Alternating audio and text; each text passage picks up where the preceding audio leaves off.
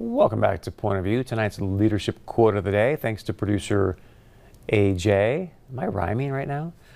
We must dare to be great, and we must realize that greatness is the fruit of toil and sacrifice and high courage. President William Howard Taft. Dare to be great. Dare to be great. Faith, hope, and love. We are hoping to plant and sow more seeds of faith, hope, and love here on Point of View, because I think we all could use a little faith, a little hope, and a little more love with what's been going on here over the past, year or so within our nation. I mean, there's some very, very challenging times that we face. So continue to keep the faith, put out hope, and love neighbor, whoever you come across. Just be kind.